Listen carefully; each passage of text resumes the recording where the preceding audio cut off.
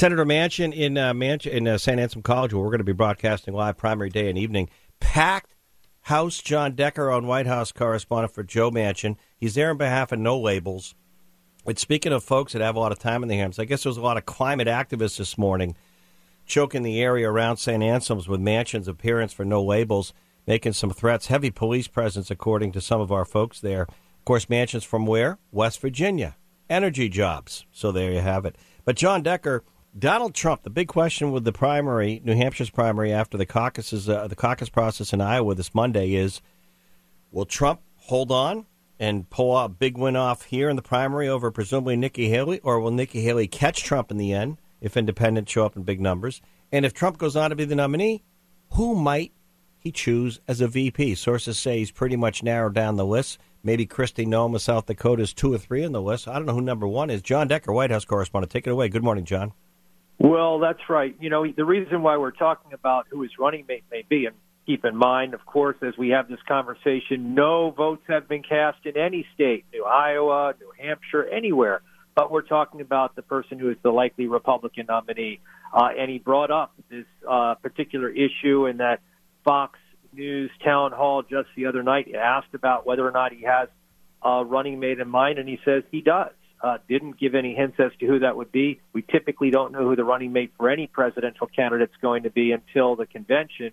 The Republican convention, of course, happens mid-July in Milwaukee, Wisconsin, so 6 months away from knowing who Donald Trump's number 2 might be. But you mentioned Kristi Noem, Elise Stefanik, Republican congresswoman from New York State, another option for him. The current senator from South Carolina, former presidential candidate Tim Scott is another possibility. Let me throw out one more wild card. How about a ticket, Jack, of Trump/Trump? How about if Donald Trump chooses one of his adult children, Donald Trump Jr., Ivanka Trump, as his running mate to keep his legacy going beyond the 4 years that he could only serve as president of the United States? I mean, the only flashback in history, John Decker, would be Kennedy choosing Bobby as AG, but not a running mate. Wow. You never know. Wow. I mean, and Senator Scott's interesting thought because of where, John? Where? South Carolina, right? Right after New Hampshire. That's right. All right, John, thank you. Thanks so much, Jack. It's Friday. Kevin Landrigan, New Hampshire leader. Kevin, I'm chuckling only because there's so much going on, and I want to know if you're down with those climate activists at St. Anselm College that sort of disrupted and protested before the Senator Manchin event for No Labels at the college because they're anti-energy. Are you down there, Kevin? Are you at the St. A's?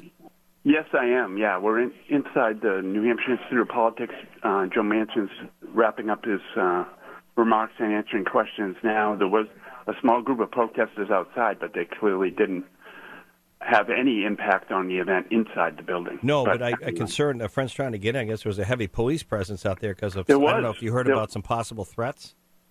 No, there was, and there was a lot. New England Council that runs the event had heard there were concerns that there were going to be disruptive protests inside the event, and that's why you have, the Hillsborough County Sheriff's Office, Goffstown Police, Manchester Police as well here, and they very carefully reviewed everybody coming into the building and leaving the building, and so the event itself is going off as is, And Manchin addressed the issue today and basically said, what the left wants to do is try to eliminate their way to clean climate. And he's saying we need to innovate our way through clean climate, whether it's new technologies and innovation and not simply get rid of fossil fuel sources because that's just not sustainable in the American economy. Did he talk at all about the current 2024, the primary, third party? I'm hearing Larry Hogan of Maryland, who's been on the show, might be stepping down to look at that. There are all kind of rumors on who a third No Labels candidate might be. Yeah, his focus in coming here was essentially the group he's formed called Americans Together. And it's similar to No Labels, but the emphasis really is to try and recruit candidates to run who are going to be centrists, whether they're Republican or Democrat. They're going to work on forging compromises like he says he has done in the U.S. Senate. So what's the name of his group, Kevin? Americans Together. Because, okay, we're correct. Because I thought it was no labels at first. Yep, and this is the first event. They're actually going to Marianne's Diner after this in Derry to meet with voters and have a conversation with them. It's a fledgling group. He's not considering running for anything right now. He's really focused on trying to get this group up and running. I think he well understands that at the end of the day, a third-party candidacy, unless you're a guy with Kennedy as his last name, is not really going to emerge until after Super Tuesday, right? Until it's clear whether this is going to be a rematch, just Trump and Biden. And then you're going to see this momentum start to build for a different alternative, whether it's through the no labels rubric, Americans Together, whatever. That's when you'll see this happening. But he talked a little bit about how, in his view, the Democratic left has pushed Joe Biden much further liberal than he really was in the U.S. Senate, and he's gotten some things accomplished, but he's looking for Biden to be more centrist in the future, and I think that's also part of the role he sees right now in this whole presidential race, right? At the end of the day, to try and get Biden to move to the middle and govern from the middle if he gets a second term. Interesting. Kevin, how many people there for this event with Manchin? Pretty much packed? Yeah, it is. Very good crowd, and a lot of out-of-state people. Former governor of Massachusetts, Bill Weld, is here, as well as former Manchester mayors, both Bob Baines and Sil Dupuis, who are, of course, Democrats, and Bill Weld, a moderate Republican. A lot of national media here, obviously hanging on every word he has to say and wondering whether he could be that third-party candidate. He certainly didn't give any clue that he might be, but he's not ruling it out. Yeah, it's going to be interesting. A lot of, Kevin, just to segue a little bit back this week, if Please. we could. Sure. Chris Christie, Thursday afternoon, out in New Hampshire. He's out of the race. The big question I'm hearing, and that St. A's poll where you are at this Manchin event, Neil Levesque's Institute of Politics, came out yesterday afternoon, reflected their first poll that Trump still carries or holds a double-digit lead over Nikki Haley. And if you take Christie's numbers of 9%, assuming 100% go to Haley, not Trump, he still has a lead. The big question after Iowa, we don't know the result of the caucus process on Monday yet, is will Trump hold on at about 40 points, is what Jeb Bradley predicted on my show a week or so ago when I pressed him. Will he hold on at about 40 points and win New Hampshire's primary, go on and win, South Carolina, win the nomination with about a 9 or 10 point win over Nikki Haley here, or will it be closer? And that sort of seems, with independents and undeclared taking part, that seems to be the billion-dollar political question right now going into Tuesday's primary, a week from Tuesday. No, it does. There's no question about it. I think what's also going to be interesting to see is whether Haley's somehow able to get any momentum out of Iowa. And it's a very, she took a risk that folks like John McCain never took, which is try to run in both Iowa and New Hampshire as someone running against an establishment frontrunner, like McCain did against George W. Bush, if you remember. Skipped Iowa, won New Hampshire big, but couldn't sustain it after New Hampshire. She's kind of learned from that lesson that I got to take something out of Iowa, and that something obviously is a second-place finish. And that's not going to be easy because Ron DeSantis has the Iowa governor, Kim Reynolds, on his side, and also has the evangelical community in Iowa who are very strong in the caucus process. People on the ground keep basically saying DeSantis is going to run better than the polls in Iowa Monday night. We'll see. If he's able to do that and create some separation between him and Haley, he's already obviously got a ticket out of Iowa, and he comes here and tries to make it happen. If she can beat him and take second, even if it's far behind Donald Trump, then the narrative becomes, it's a two-person race, and it's Trump and Haley, and as we've seen before in presidential primaries in both parties, when it becomes a two-person race in the week before New Hampshire, anything can happen, and often does happen, Yeah. The problem Haley has, and we really haven't focused on this very much, frankly, because it's not going to be relevant until after New Hampshire, is how does she follow up even a great showing in New Hampshire? Yeah. Even a victory in New Hampshire, right? Because the next contest is in South Carolina, where Donald Trump right now is beating her in her own state by more than 20 points. Yeah. Then you go on to Super Tuesday, and states, remember, Jack, yeah. you get 8 states after South Carolina that are closed Republican primaries. Yep. Independents do not vote. Yep. And so Donald Trump could very well stumble here and then recover and coast to the nomination. And conversely, I think you'd agree, Kevin Landrigan, senior reporter, political reporter, New Hampshire union leader, if Trump ends up winning New Hampshire after Iowa and goes on and wins South Carolina, I think it's pretty much over at that point. Yeah, I do too, absolutely. And that's why New Hampshire is real important for Trump to kind of quickly wrap up this nomination if he can do it. Kevin, it's Friday, keeping this light for a moment. Isn't it really ironic? Because we don't know yet. Because I think what we're also going to find out a week from Tuesday, it's a Republican primary for the most part. It's not a general election. It's a big event because it's an unusual event. It's not like you're electing a school board seat in Litchfield. It's a presidential primary in New Hampshire a week from Tuesday. But it's largely a Republican primary because the DNC and Biden tried to take away our primary. So we're going to find out if the New Hampshire Republican base in a primary, not a general election, where Chris Sununu has been very successful.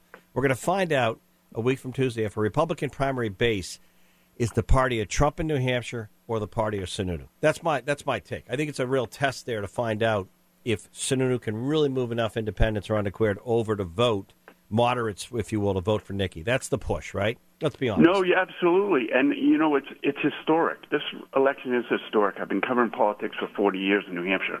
I've never seen a presidential race in which you have a front runner in either party who is so popular with his base and so unpopular among independents. Yeah. That's where Donald Trump is right now. Yep. And that's what's fascinating about this race and so unpredictable about it is, and then on the other side you have the president who's not even on the ballot. So a lot of independents who ordinarily might take a Democratic ballot, why bother? So even more will get into this Republican race, and how do they impact it as well? Right. That's what makes it so fascinating. And Kevin, real quick, it's interesting. I had thought with all the Republicans running for the primary against Trump, with Trump, DeSantis when he came out announced, or before he announced, got reelected in Florida. He was the big number one draft choice for Republicans. You had all these Republicans, Mike Pence, former vice president. I could go on and on. Nikki Haley, all these people. Vivek Ramaswamy came on strong and then kind of, leveled off. And Trump. I thought there was a bigger chance that a different nominee would emerge on the Republican side than the former president than on the Democrat side with an incumbent Democrat president, Joe Biden. I'm ironically looking at New Hampshire and the tea leaves beyond. I think there's a greater chance, you heard it here, that by the time the Democrats get to their convention, it's either going to be a brokered convention or there's going to be another top choice for Democrats other than the incumbent president, Joe Biden. And there's probably a better than good chance that it's going to end up being Trump for the Republicans. I would have thought that would have been the flip going into this. Yeah, that's interesting. That's a really good point. I think certainly the jury is still out on that. I mean, if you're a Biden supporter in New Hampshire and you support the primary, you're really hoping for a good turnout on the Democratic side. And that's going to be the story Wednesday or Thursday after this primary. Is not did Biden win the write-in, because he is going to win the write-in. It is how many Democrats turned out to vote in New Hampshire. And if it's a really depressed turnout, the message basically going to be to the leadership nationally is maybe we need to turn to someone else. Yeah. For the next 4 years. All right, Kevin Landrigan, New Hampshire leader. Thank you on a Friday at the Mansion event. And the name of his group, once again, is? Americans Together. All right. Thank you, Kevin. Take care, Jack. State Senator Lou, formerly number 87, UNH Wildcats, D'Alessandro, leading Democrat state senator. Good morning, Senator. Hey, good morning, Jack. Listen, great event here with Senator Manchin. Great event. And I understand Gerard Mayo has just been named the new head coach of the New England Patriots. That's magnificent. I think that's great. He's a great coach. He's a great coach, and I think he'll do wonders for the Pats. But Jack, I agree. I know how busy you are. Listen, Manchin was outstanding. I don't think I've ever heard anybody as articulate and as honest as his appraisal was of government. It's a mess. it's a mess because people can't get together. They can't talk to one another. Right. And if it doesn't get better, we're all in deep trouble for the future. I agree. I concur. You know, what I love about you is you can say that, and he's not, quote unquote, he's a Democrat, but you're talking about the way New Hampshire operates and the way Washington needs to get back to, finding the common ground, even if you don't agree. You got it. And I think, I've tried to do that all of my life. I've been in the Senate for 26 years. I've been in this business for 50. I stand by everything I have done. And I think the middle's the place to be. He articulated that. We got to get there for the benefit of the country and the benefit of the world. Jack, I saw that rainbow yesterday. It was the most beautiful thing I've ever seen. It was as clear and concise as any rainbow I've ever seen. And think about that. We all have to think about the rainbow because the rainbow is our path to complacency and our path to success. It's a wonderful thing. We got to do it. I love your optimism. Senator Lou, on a Friday, I'll let you get back to the event. Thank you for checking in, Senator Lou D'Alessandro, Lion of the Senate. Thank you, Jack. Stay happy, stay healthy, and have a great, great, great American Day. Thank you. Talking about the law enforcement front and fatality trends, and the National Law Enforcement Memorial Fund is releasing its analysis of police officer deaths last year. And CEO Bill Alexander, I've not had the good fortune of meeting or having Bill on the show. But guess what? I want to meet him. I want to get to know him, get him on the show more because I applaud this information. Thank him for what he's doing. Thank all people in law enforcement and first responders and public safety for what they do. We have a recruitment crisis right here at home because not enough people want to go into protecting the public. And this is a story that the national media is so dumbed down on, they don't know the difference. And if you look at why people are leaving major cities and crime in urban America, is people peed on the police department for so many years. Guess what? They're not always going to be there, right? And guess what? I'm a big fan of law enforcement, our state police segment every Thursday morning here, brought to you by AutoFair. Protecting the public does matter, folks. And Bill joining us live. Good morning, New Hampshire, the Pulse of an Age. Thank you, sir. Oh, Jack, man, I'm so touched to hear everything you just said. I'm a retired police officer myself. I just have to say to you, thank you. Thank you for using your voice and your platform to advocate for law enforcement and to help tell the story of the men and women who have died in the line of duty, 136 of them in 2023. So thank you. Thank you so much. I'm blessed to have the show and the stations we're on here in New England. Bill, I'm going to make an unofficial offer, but I'll follow through on. I haven't met you. I want to follow up offline. I want to extend to you a monthly segment on the show, just to be on once a month to tell us, your thoughts and what you're seeing, not just once a year. Because, Bill, I'm going to tell you one more thing. We're on a network of news talk stations here. So, J-Dog, did you book Bill through our friends at the NBC? Yes. Yep. We're on stations across New England, Bill. And every Thursday, we just celebrated our 15th anniversary around Thanksgiving. Every Thursday, I started this when I brought the show here. We are the only network, Bill, of commercial news talk stations in the country. How sad is this? Even in Texas, that every Thursday we have a dedicated 12 or 15 segment, a 15-minute segment right here on the show featuring the stories of men and women in public safety and law enforcement. And Amber with the state police puts together the guests. Yesterday we had a state trooper who works with Homeland Security because this is the month on human trafficking, and they have a task force here. So the whole segment was just the numbers. And next week it could be, distracted driving. We've been doing this for 15 years, once a week, featuring the men and women in law enforcement. And I think it's imperative that more people do that because 99.9% of the people I know who are police officers, first responders, sheriff deputies, part-time, full-time, local police, are just trying to protect and serve and make the public a safer place to live in. But that's just what do I know, Bill? Well, you're preaching to the choir. Everything you just said, I vociferously and very strongly support and, affirm. So, again, thank you. Thank you so much for being a voice in support of law enforcement. It's exactly what we need. Well, Bill, tell us about your role as CEO and these numbers in 2023, because you know what I've not heard in 5 years now from ABC, NBC, any of them? How many law enforcement officers, let's just say 2 years ago, last year, literally were attacked in the line of duty just for wearing the uniform or sitting in a cruiser at an intersection? How many law enforcement officers were called to a domestic dispute and when they tried to get in the building to save lives, were shot and killed. How many officers were killed just serving a warrant from someone trying to sell fentanyl? I'm just curious, what are the numbers, Bill? Well, the numbers, let me blow through the initial report numbers real quick, and then I'll talk to you about the attacks. 136 men and women died in the line of duty in 2023. That's down pretty substantially from 2022, when we had 224 such deaths. The reality is a big chunk of that reduction is related to COVID-19, where from 2022 we had 74 such deaths, and in 2023 we're reporting 5. So the reality is that's a big chunk of it. But we really are down in every other major category we track, I think, traffic fatalities and firearms fatalities. Now, I say the term firearms fatalities, and it's sort of jargony, but what I'm really talking about is men and women out on our streets being shot and killed, our police officers being shot and killed, and, of course, there's the word for that, murder. Now, that number is down from 2022 when we had 64 such deaths, but you're talking about attacks on police officers, and here's where I'm going to circle it around to my friend and our partners, the Fraternal Order of Police.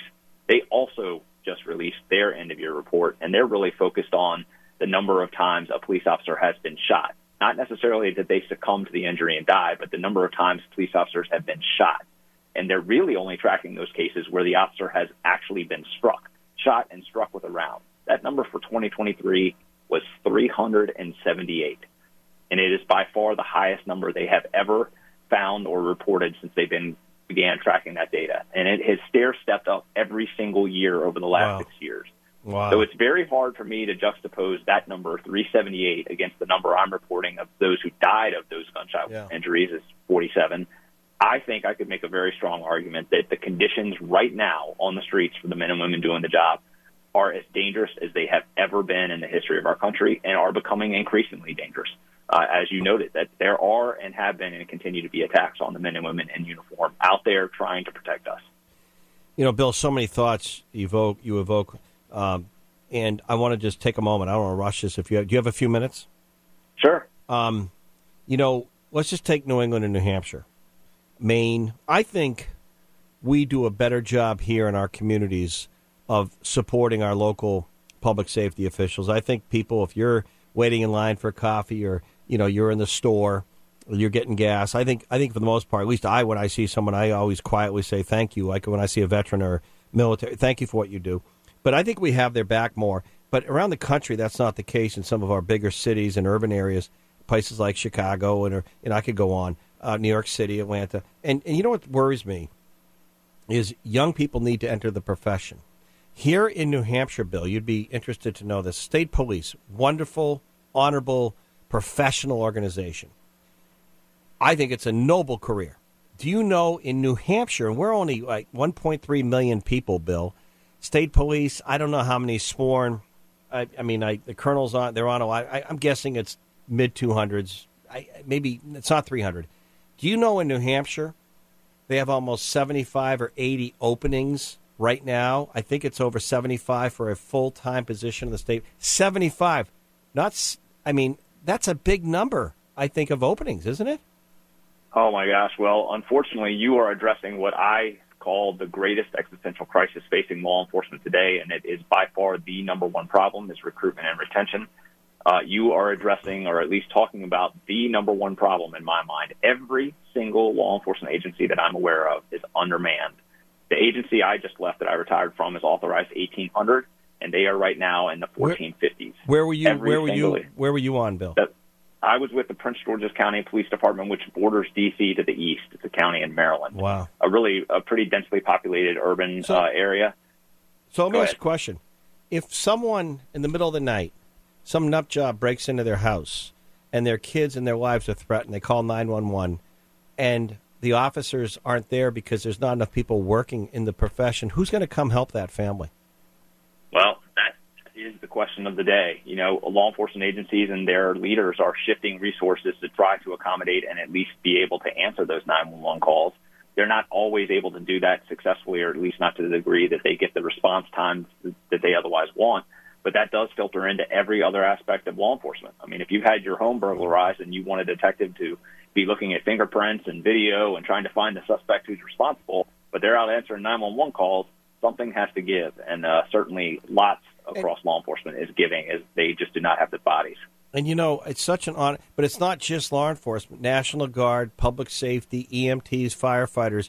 And, what we did is we did it to ourselves, Bill, not you. Thank you again for what you do. And I'm going to let you tell the website and how people can follow up with you. And I would love to follow up with you offline, J-Dawg, if you can get Bill's contact. And I'd love to have him on the show more often. But, Bill, if for several years in this country, I saw people just basically not stand up and say, hey, not all police officers are bad. They do a very good job. They're understaffed. They're overworked. They're not really the problem here. And no one stood up. And so we have this anti-police sentiment that went on for years. So why would a young person or your own kid, Bill, why would you want him or her to become a police officer in New York City if they're going to be urinated on, spit on, or shot at? Why would you want your kid to do that? Yeah, you are absolutely right. My son is getting ready to turn 20 years old. He has expressed interest in law enforcement in the past, and if I'm being honest, I don't know that I would encourage him to do so. I mean, if he wants to, I would obviously say I think it's an amazing career and very honorable, but it's as tough as it's ever been. So who wins or loses in a lawless society? I'll tell you, the criminals. That's why in San Francisco you get 20 people in the middle of the afternoon going to the Nordstrom and just stealing what they want because they know nothing's going to happen to them. Hey, Bill, real quickly, website, follow-up. Thank you again. Love to follow up with you. What's the best way people can get in touch with you? Website is NLEOMF.org. It stands for National Law Enforcement Officers Memorial Fund. Anyone can shoot me an email at balexander@NLEOMF.org. It's an incredibly generous offer you're tossing my way, and I would love to take you up on it. I'd love to talk with you anytime you otherwise want to talk about law enforcement or fallen officers. Well, let's try and do what we do here nationally. I'd love to move it around the country. Real quickly, I just found out from J-Dawg, my buddy here, Clint Eastwood is your honorary chairman. I love it even more. He is indeed, and actually right now he's got a matching gift offer. Anyone who wants to donate to us, he will match that gift. So anyone who's otherwise interested in donating to what I might argue is a worthwhile charitable cause, NLEOMF.org, and Clint Eastwood will match your gift. Love him. Thank you, Bill. Appreciate Thank you so for much. what you do. All right. We'll be in touch. Thank you. Take care. Right. The great one, not Wayne Gretzky, Erin Real, NBC News Radio National Correspondent on a Friday. Good morning, Erin. How are you? So kind. Thank you. So I want you to know my third bottle of plastic purified water, bottled water, this morning, because after your report the other day, I went on and read about tap water, municipal, city, town, well water. Oh, God, yeah. And it was so discouraging. I know. Like, where do you go? No, it was so discouraging at the end of the day. I finally just said, you know what? Because all the stuff that can be in your drinking water, even if you use a purifier, I don't think it gets it all out. Everything from drugs and chemicals and pesticides. I'm going to stick with the plastics. All right. I know. Listen, it's brutal. I agree with you completely. You don't know where to go. You're like, should we go with plastic or should we go with chlorine? What would you prefer? Yeah. Yep. All right. Erin Real, NBC News Radio National Correspondent. Red Sea crisis and the economy. A lot going on with Ukraine, Israel, the Middle East. Take it away, Erin. Of course, we know there were some strikes in Yemen with us and the British against some sites that I think were justified terrorist sites backed by Tehran, but that's my view. Yep, and that we woke up to that this morning, this U.S.-led coalition between the U.S., the U.K. We also had help from Canada, Netherlands, Australia. We hit dozens of Houthi rebel targets in Yemen. We did this just 2 days after the Yemeni rebel forces. They basically defied this ultimatum that we gave them. We said, stop attacking commercial ships in the Red Sea. They did not. The strikes Friday morning, they targeted radar systems, defense systems, launch sites. Houthis already vowing retaliation. They took to X and they said that America and Britain will undoubtedly have to prepare to pay for a heavy price and bear all dire consequences for this blatant aggression. Houthi rebels in Yemen have been attacking these ships in retaliation to Israel's continued attacks on Hamas in Gaza, the Palestinian enclave. Quick reminder, Houthi rebels backed by Iran, as is Hamas. This creates a lot of knock-on effects, and the stakes are very high for the global economy. Oil prices already up 4%, trading 4% higher this morning. And then Houthis who have attacked 27 ships in the Red Sea, which, by the way, is what then leads to the Suez Canal, which then leads to the Mediterranean. So basically everything going from Asia to the Mediterranean is now being moved around the Cape of Good Hope. And I shouldn't say everything, just the biggest shipping container companies, Maersk, MSC, Hapag-Lloyd. the knock-on effects are going to be big financially. Erin, I'm going to follow up with some commentary. I'll spare you from it, talking about the Red Sea and the attacks. Thank you very much. Thank you, Jack. Erin Real, NBC News Radio, National Correspondent Live. Let me just take, we have Dr. Vic? Okay, well, then I was going to hold my commentary, but I'm going to make it succinct and he can react because he's reporting live out there battling climate activist at St. Anselm College where Senator Manchin spoke. Let me just say one thing about the attacks last night coordinated with allies. We attacked terrorists.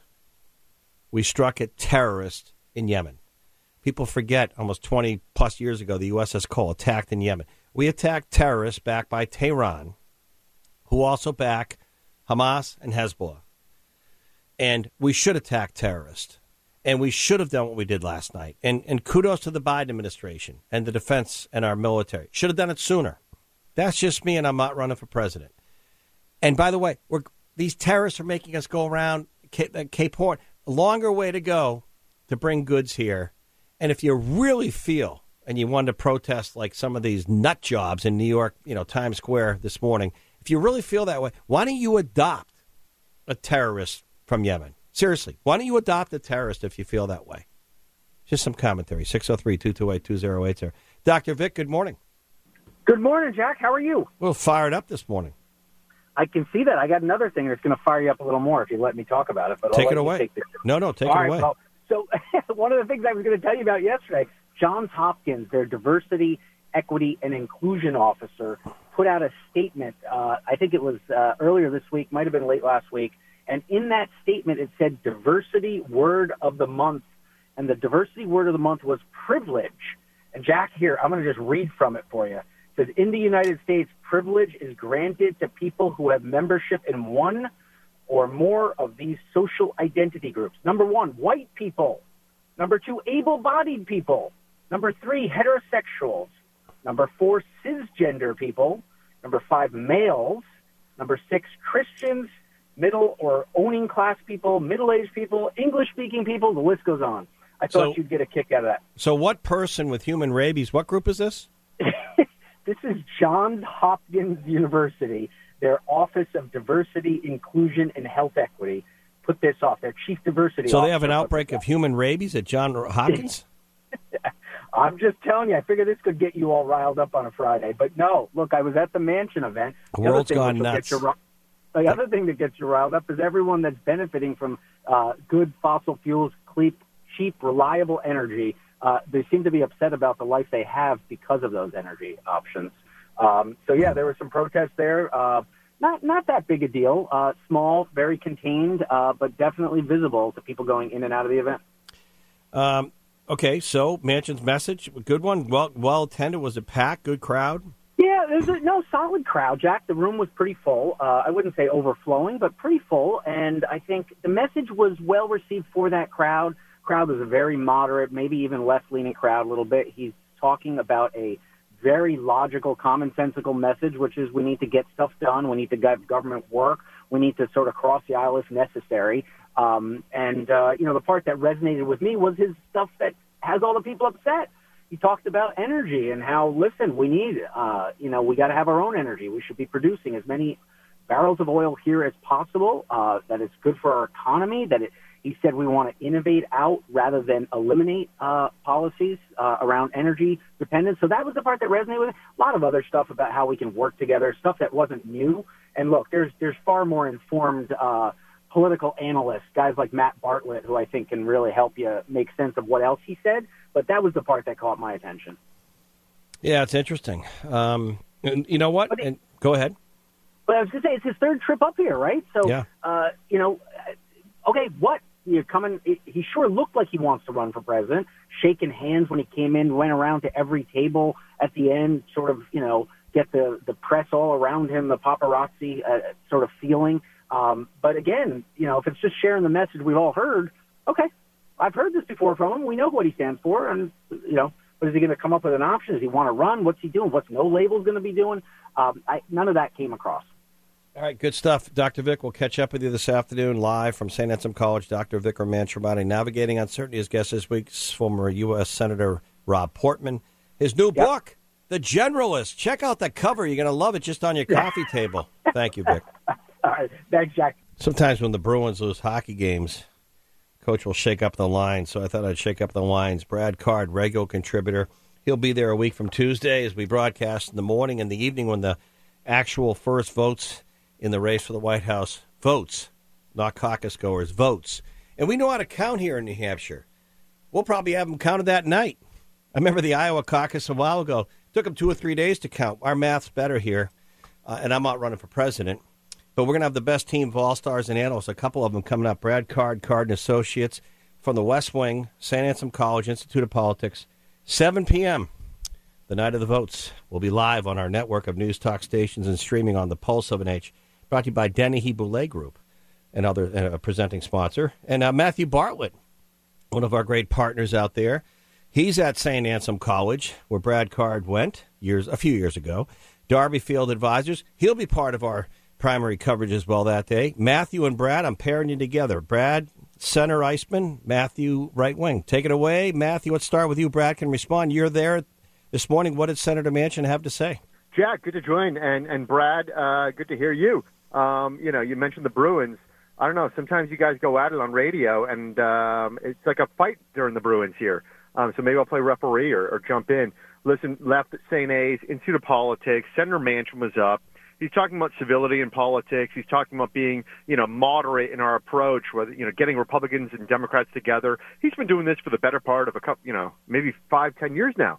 The question is, are you going to do something about it? Are you going to run for president? And that's unclear. He said by Super Tuesday, we should know who the nominees were. He seemed to maybe be evaluating it, but I don't know. For the last 2 years, he was the most powerful guy in D.C., much more powerful than the other Joe Biden. If you can't, if you're the key person to unlocking everything in the nation's agenda and your agenda, I don't know, why run for president?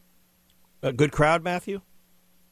A good, solid crowd. I've seen larger. There was a lot of security presence there because of the concern for the couple of protesters that showed up. Yeah, for the oil and gas consumption. All right, Matthew, stay with us. Brad Card, good morning. A lot happening this week. Chris Christie out. Iowa Monday, Brad. Primary here a week from Tuesday. Take it away, Brad. Yeah, note to Joe Manchin, if you're going to come to New Hampshire and do that at St. A's, have something big to say. I mean, more than kind of the routine thing that he's been talking about. You want to hear some kind of announcement, in my opinion. Anyway, look, this is crunch time now in Iowa, right? The last time the nominee won the Iowa caucus was in 2000. Think about that, Jack. Don't forget, we had Mike Huckabee in 2008. We had Rick Santorum in 2012. We had Ted Cruz in 2016. So you can make a case that, whoever wins Iowa may not necessarily influence, although the question is going to be, what type of margin does Donald Trump win Iowa by? Because he's going to win Iowa. And let's face it, the bad weather, in my opinion, helps him. Trump voters are rabid. I mean, they just are. You agree with that, Matt? Yeah, 100%. Listen, I've been telling everybody, we're at the beginning or the end. If Donald Trump blows it out in Iowa and then blows it out in New Hampshire, this race is over. I mean, there's no need to even talk about South Carolina or beyond. If Nikki Haley, it looks as if, can outperform in Iowa or certainly here in New Hampshire, then maybe it could be a race. I think that there could be some staying power. I don't necessarily disagree with that, but what I'll say is in New Hampshire, Nikki Haley is surging. She's the only candidate that's surging, that's closing any gap at all with Donald Trump, and now some polls even have her in second in Iowa. That is make or break, I think, for DeSantis, because DeSantis' ship is sinking, and he needs to plug those holes, and he needs to show that he's going to be a viable candidate. It doesn't look like he's going to be a viable candidate, especially if he gets blown out in Iowa. If Nikki Haley gets blown out in Iowa, I don't think it's that big of a deal because I don't think people expect her to win Iowa or expect her even to come in second place in Iowa. But if she could win New Hampshire, she's certainly going to get a massive boost to her campaign, and that's going to show. Look, Trump is nervous about her because he's running ads on her, and if he wasn't and if his campaign wasn't nervous about her, they wouldn't be pounding her like they are and spending the money that they are against her. So I think Nikki Haley's the one who has momentum. The question is it real, and can she capitalize on it? But I do say there is some benefit to probably hanging around in this race, even if you're kind of a little annoying, kind of that little, mosquito buzzing in your ear. You have Donald Trump with massive legal problems. And I don't know what's going to happen in those legal cases, and I don't know what level those legal proceedings are going to have, what kind of impact they're going to have on his viability for the nomination. I think there's a lot of stuff out there. When these trials start to get going and people start hearing some of the things that he's done, and they're reminded that he was willing. We've seen in every one of these debates people talking about taking their pledge to the Constitution and to uphold and defend the Constitution. Donald Trump actually said that he could suspend the Constitution, and that should scare everybody. So things like that, as they start to come down, you hear about some of the conduct and the behavior that the president exhibited, especially while he was in office after the election, after the 2020 election, then I think you could get maybe a change if those legal proceedings are as volatile as they might be. Yeah, I mean, listen, I think, Brad, I think you got a lot of that right. And as a guy who was a Trump appointee at the State Department, I took a lot of slings, a lot of arrows, and then resigned on January 6th in utter disgust. The former president has a bunch of legal headaches, many of which were caused by himself, by his behavior, by the decisions he made, and they are flagrant, whether it's classified materials, whether it's trying to get a bunch of fake electors to keep him in power. But let's also be clear. If he wins Iowa, New Hampshire, Nevada, South Carolina, and every single contest out there, it still remains a very hard strategy to say, I'm going to stick around and be number two because number one could go to jail. I don't see the Republican Party taking away the nomination in an ugly floor fight, even if Donald Trump is convicted, simply because he's going to win a majority of the delegates. He's probably, he could possibly win every single contest out there, and then to deny him the nomination is going to be very problematic within the party. Well, I look at this is going to cause problems for the party, and it already has. One thing Nikki Haley has said consistently, chaos follows Donald Trump. And what we saw yesterday in his own court proceeding yesterday is that chaos follows Donald Trump. And that's just going to be a reality, and there's a distraction. And when you start looking at I'm going to do what I do now. I'm going to throw the puck in between you two, or throw up an elbow. And Brad says I'll pull the shirt over your head, though. I'll get a couple good ones in. Yeah, you would, and we'd have a cold one after. Matthew, Brad says that a lot, and you're hearing Governor Chris Sununu say that a lot, and Nikki Haley say that a lot. And let me just say this, and I want you to go with this. Chaos follows Donald Trump. Big surprise, something new, right? Chaos, legal distractions, and if we want more chaos, then Donald Trump. Okay. Why do so many Republican primary voters want Donald Trump if chaos is bad? Do you think that message keeps them away? No. Independent voters, it might, but I'm telling you, it doesn't seem to bear. If Trump is found guilty in the civil trial in New York City, or the fine is leveled against his businesses, he's going to go out and raise more money, and it helps him with his base. My question is, why is his base so strong if chaos is so bad? I'm not saying chaos is good, and it might not help in a general election, but I'm not sure, even if Nikki Haley comes close to New Hampshire, if Trump wins Iowa, comes close, or wins New Hampshire, wins South Carolina, it's over, gentlemen. It's over. Yeah, listen, I think it's attitude and swagger, right? More than any policy, the Republican Party, the base, wants the attitude and swagger that Donald Trump talks. He put politics in the vernacular. Some people find it wildly offensive. Some people find it incredibly refreshing. But for the better part of a decade, Donald Trump has been the Republican Party's political identity, and for many of these people, personal identity. So it's very hard. You're not going to go out there and tell them something that they don't know. What I will say, which is striking, at these Nikki town halls, and I've been to almost every one of them here in New Hampshire, she'll be honest. She'll level with people and say, in the polls, Donald Trump is up between 1% and 4%. That's a coin toss. That's a margin of error. I'm up 17%, and it's a huge round of applause.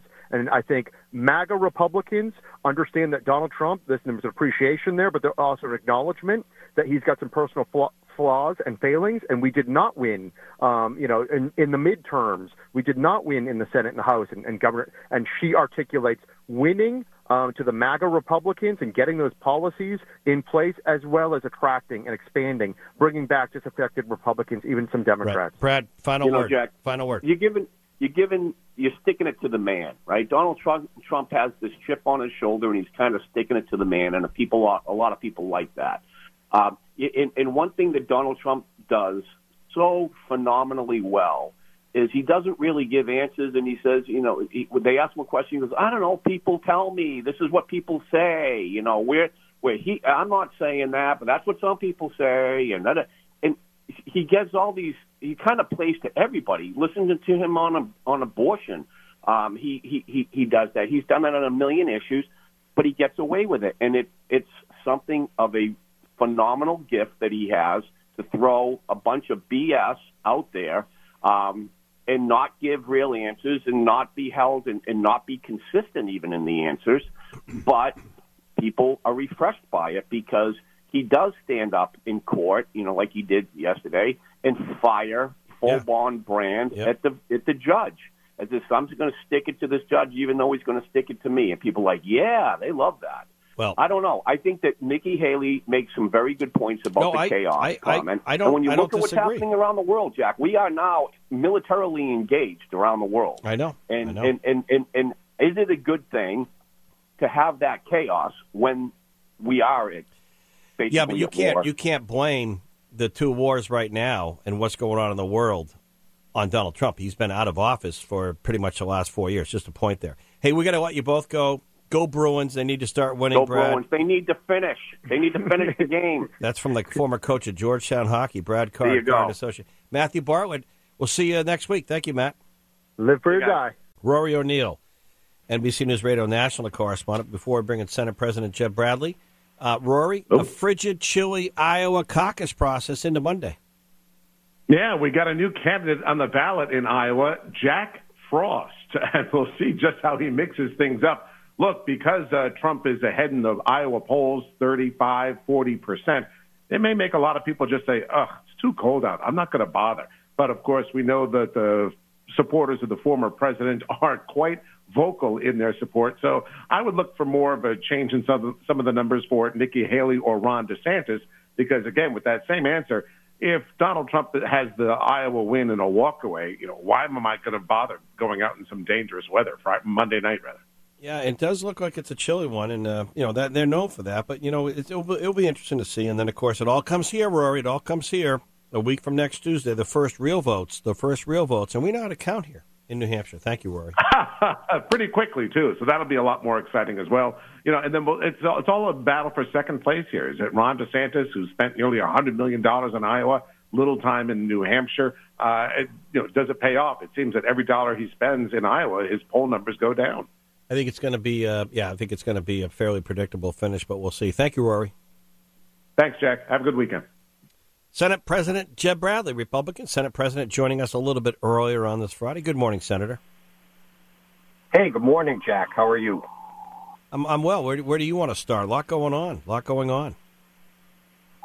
Yeah, a lot going on. Look, I think obviously everybody is talking about the presidential primary, and I think Donald Trump's in a pretty good position, but so is Nikki Haley. I mean, with Christie having dropped out of the race, I think most people assume that most of his support flows to her.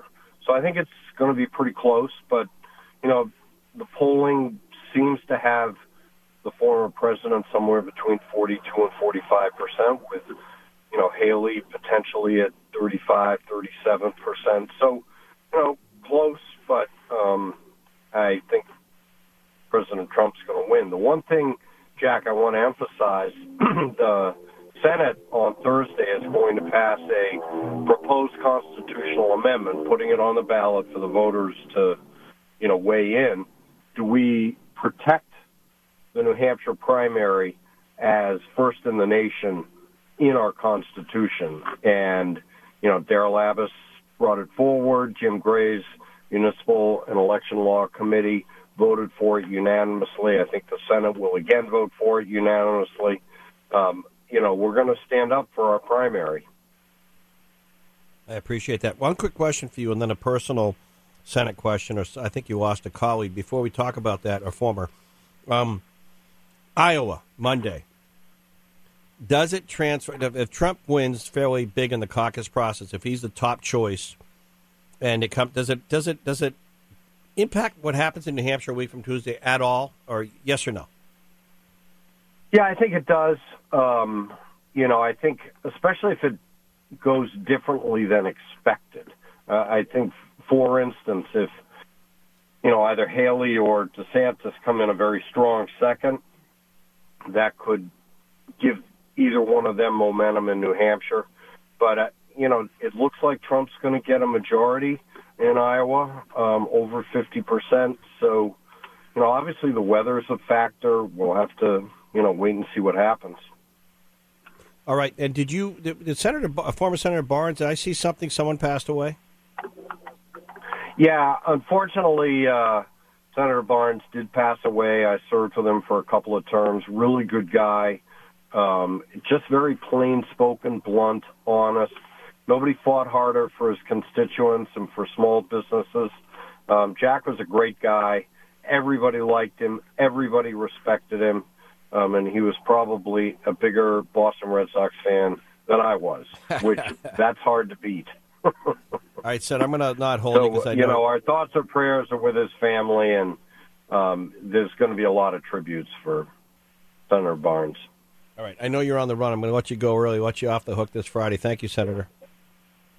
All right, take care, Jack. Thank you. Thanks for the check-in. Senate President Jeb Bradley checking in. Josh Applebaum of VSiN Sports Betting Radio joins us. And, Josh, before we get to the wild card weekend, I just want to let you know how we fared for last week. You went 1-5. I went 5-1. And the final record, not that it counts for anything because all the records go out the window come playoff time, we're all 0-0. 49-46, that was your final record. 49-41, that was my final record. Having that big Week 18, I guess, put me to the top. But we both had the same amount of wins, 49 wins. I had 41 losses. You had 46. I don't know if I get a trophy or not, but we'll find out. Sounds good. Yeah, J-Dog, ready for you. Let's do it. Playoff. Okay, there we go. Best time of year. Yes, here we go. So we're both 0-0 now, so here we go. It all starts tomorrow. AFC wildcard matchups, including the Cleveland Browns at the Houston Texans. And right now, as it stands, it's a 4:30 kickoff on NBC, by the way. 44.8 is the line. And right now, the Cleveland Browns have a minus 2.5 point favorites going in. This is a first-time matchup, by the way. These two teams have never met in the playoffs before. There's a first time for everything. Who you got in the first game of the Saturday doubleheader, Josh? J-Dog, I'm going with the Houston Texans, okay. Plus 2, or 2.5 if you can find it. But I like the spot toward Houston. They're the number one contrarian play of the weekend. Betting against the public, to me, it's a great time to do it in the playoffs. These games are extremely heavily bet, a lot of public bias to go against. And really, the system plays back it up. If you look at wild card dogs since 2017, they're 20-10 against the spread, 67%. If you are a wild card dog in which your opponent missed the playoffs last year, which would match with Houston, as Cleveland missed it last year, you're 12-1 against the spread, 92% since 2017.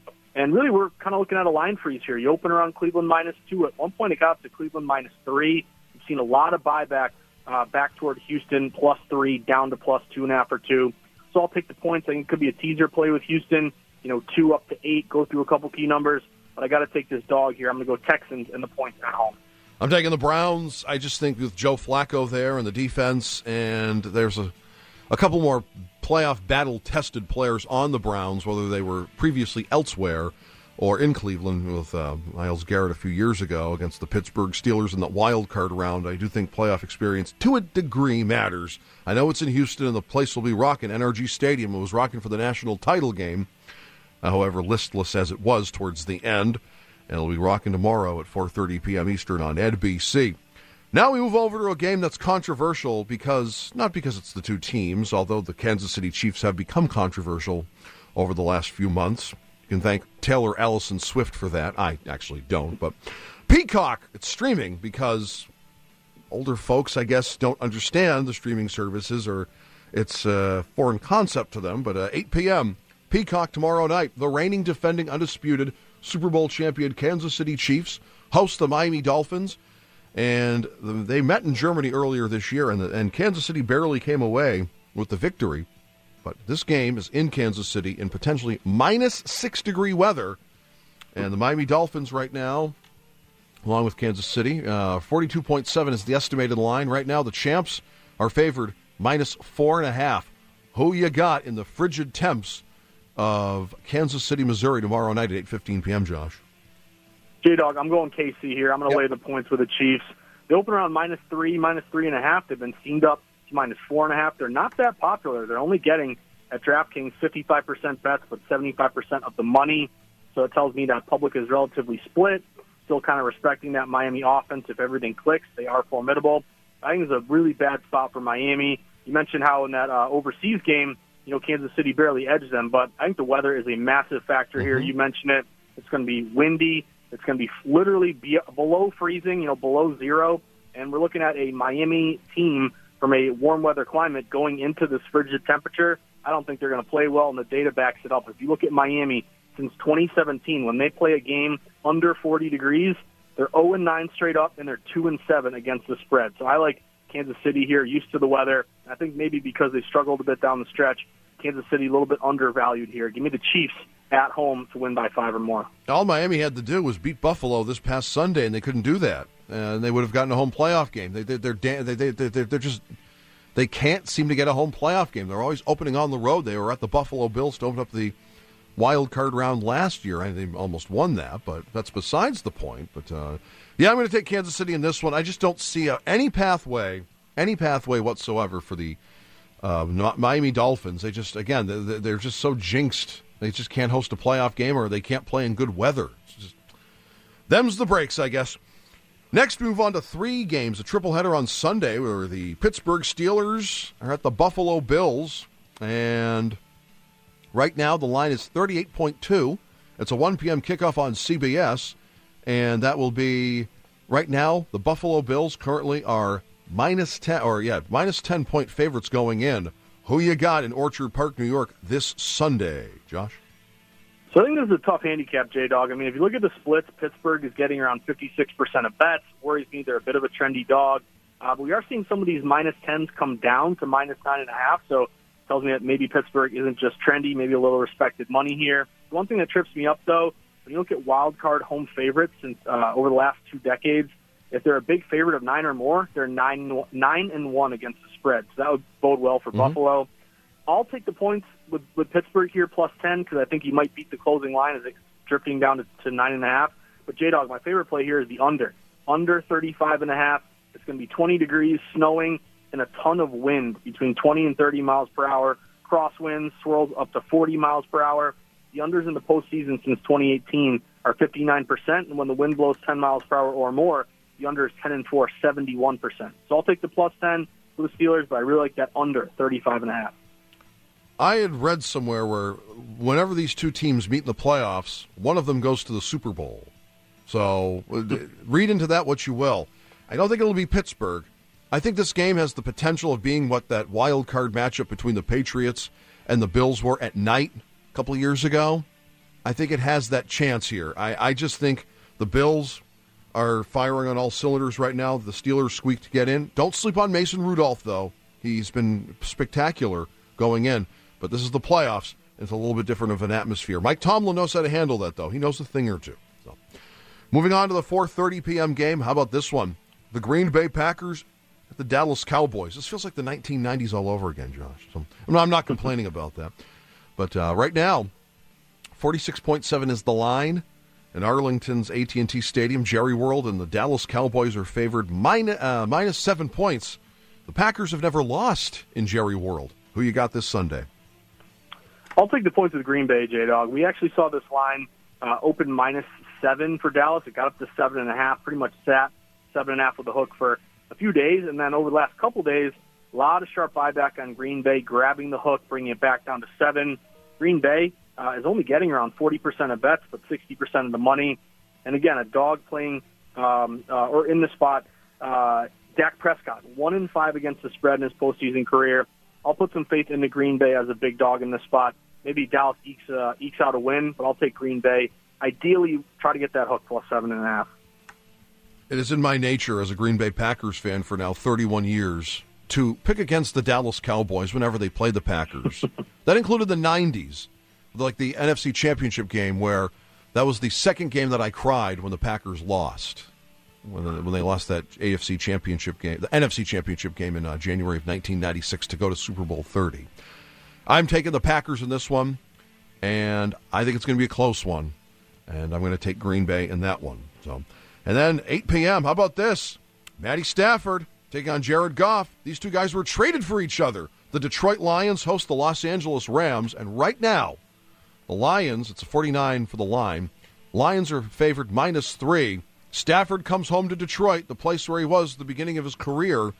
Does he have a good ending, or does Detroit move on, Josh? I like Stafford. I like the Rams in this one, J-Dog. I jumped on the hook plus 3.5 earlier this week. I'll take 3 now if that's all you can get. But these 3.5s have fallen down to 3, so money is moving toward the Rams. Rams are only getting 60% bets, but nearly 80% of the money.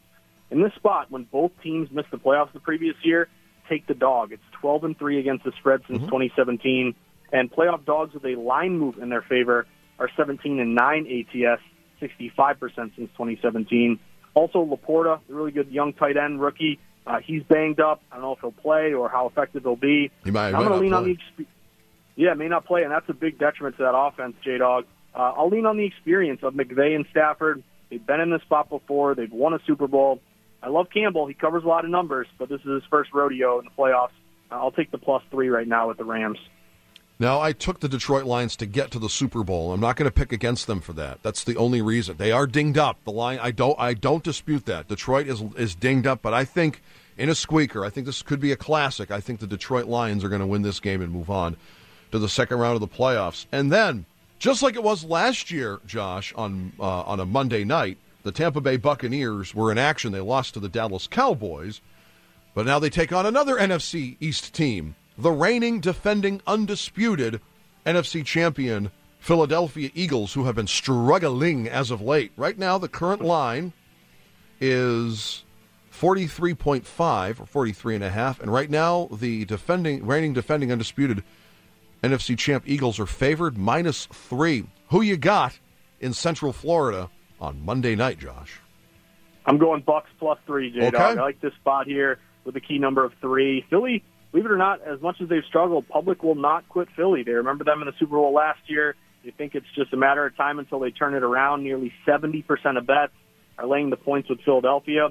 But all these 3s are getting juiced up like it may get back down to 2.5. Again, wild card dogs have really rolled since 2017, 67% against the spread. I'm going to bank on the defense of Tampa Bay. J-Dog, they're only giving up 19 points a game. That's 7th best in the NFL. Philly's giving up 25 a game. That's 30th, nearly dead last. A.J. Brown didn't practice yesterday. He'll probably play, but how effective will he be? I think it's a spot to bet against Philly. I am happy to take Tampa Bay +3.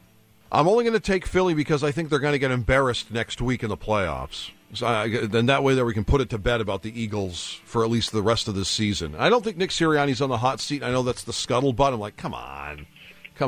He's done a phenomenal job. I know they've slumped as of late, but overall body of work ain't too shabby. Bucks wouldn't surprise me if they won this, but I think the Eagles win this one in a squeaker. And again, I think they get embarrassed if they go to Santa Clara, of course, or Dallas. Again, it all depends on what happens. If Green Bay wins, this, that, and the other. But or Detroit. Again, we'll find out when we find out. All right, Josh. So that we're clear, you have Houston, Kansas City, Pittsburgh, Green Bay, Los Angeles, and Tampa Bay.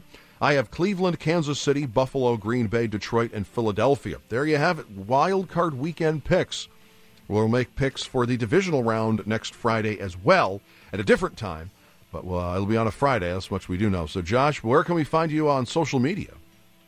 Yeah, big weekend here, J-Dog. You can find me at Josh_Insights on Twitter. And also, I should have been telling you this a while ago. I do The Sweat, which is a show from the DraftKings studio every Saturday and Sunday morning, 8 a.m. to 10 a.m. Eastern Time. That'll be on the DraftKings Twitter page as well as VSiN.com. stream live. But enjoy the sweats, J-Dog, one of the best weekends of the year. I just want to know what you think of Mayo, head coach of the Patriots. I tell you what, Jack, I'm not surprised. Obviously, you've heard for a while here that Mayo's been the guy. There's a kind of a clause in his contract that he would be taking over. I get it. It's someone familiar. It's a former player. But I was actually rooting for Mike Vrabel. Mayo might end up being a great coach, but not much experience. Vrabel, to me, lined up perfectly since he got let go by the Titans. But Kraft was loyal to Mayo. Mayo's the guy. My question now is who will be the coordinators and who will be the GM? That's what I'm concerned about next. We're going to find that out probably next week because that's when the press conference for Gerard Mayo will be as the head coach of the New England Patriots. But, Josh, thanks again. We'll do this next week, next Friday at a different time, and then we'll have divisional round play. We're going to find out this weekend who's going and who's not. Looking forward to it, guys. Thanks so much for having me. Have a great weekend. Thanks, Josh. Coach Mayo, how does it sound, Tom Raffio, before we get into some good community news? Well, you were correct. I was not. I thought that Belichick would convince Kraft that he could take away some of his GM powers and work together, but I think Kraft had in his head that there was a succession plan, which is why they don't have to follow the Rooney rule and they can go straight to hire him because that was the original succession plan. So players like him, it remains to be seen. They still need to get a quarterback, and as they always say, you need the horses. Tom Raffio, President and CEO of Northeast Delta Dental, head of Delta Dental Radio, the host. Take it away, Tom, with some good news on a Friday. Sure. So I just want to let everybody know that obviously we know that probably the world needs a little bit more of civics and civility.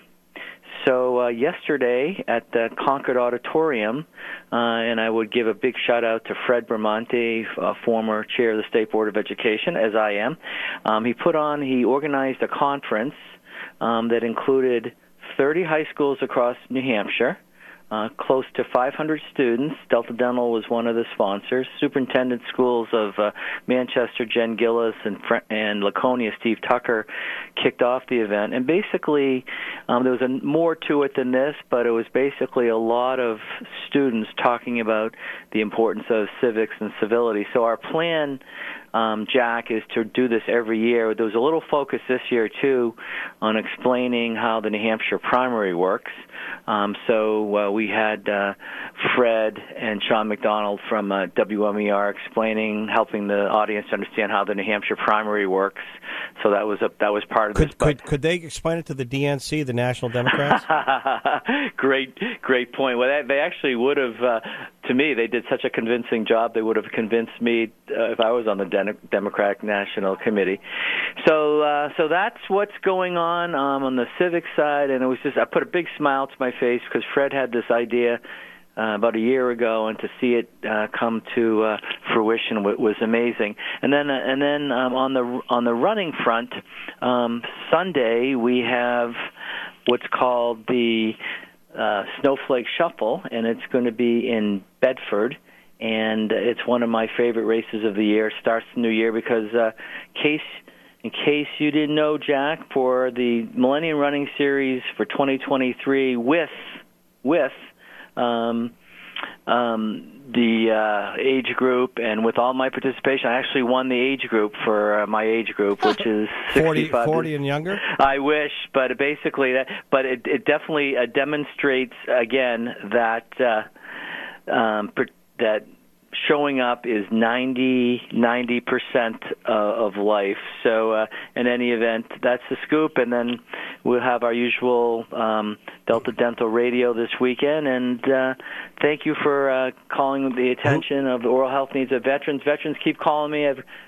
I'm taking 5 to 10 calls a week, 223-1300. The generous board of directors of Delta Dental established $300,000 this year instead of $200,000 because the need is so great. And I will get in studio at some point and explain it a little bit further than that, because Medicaid, they're also eligible for Medicaid, and that's going well. So I'll see my running friends Sunday, and again, thanks to all the high school students who really participated authentically yesterday in Concord.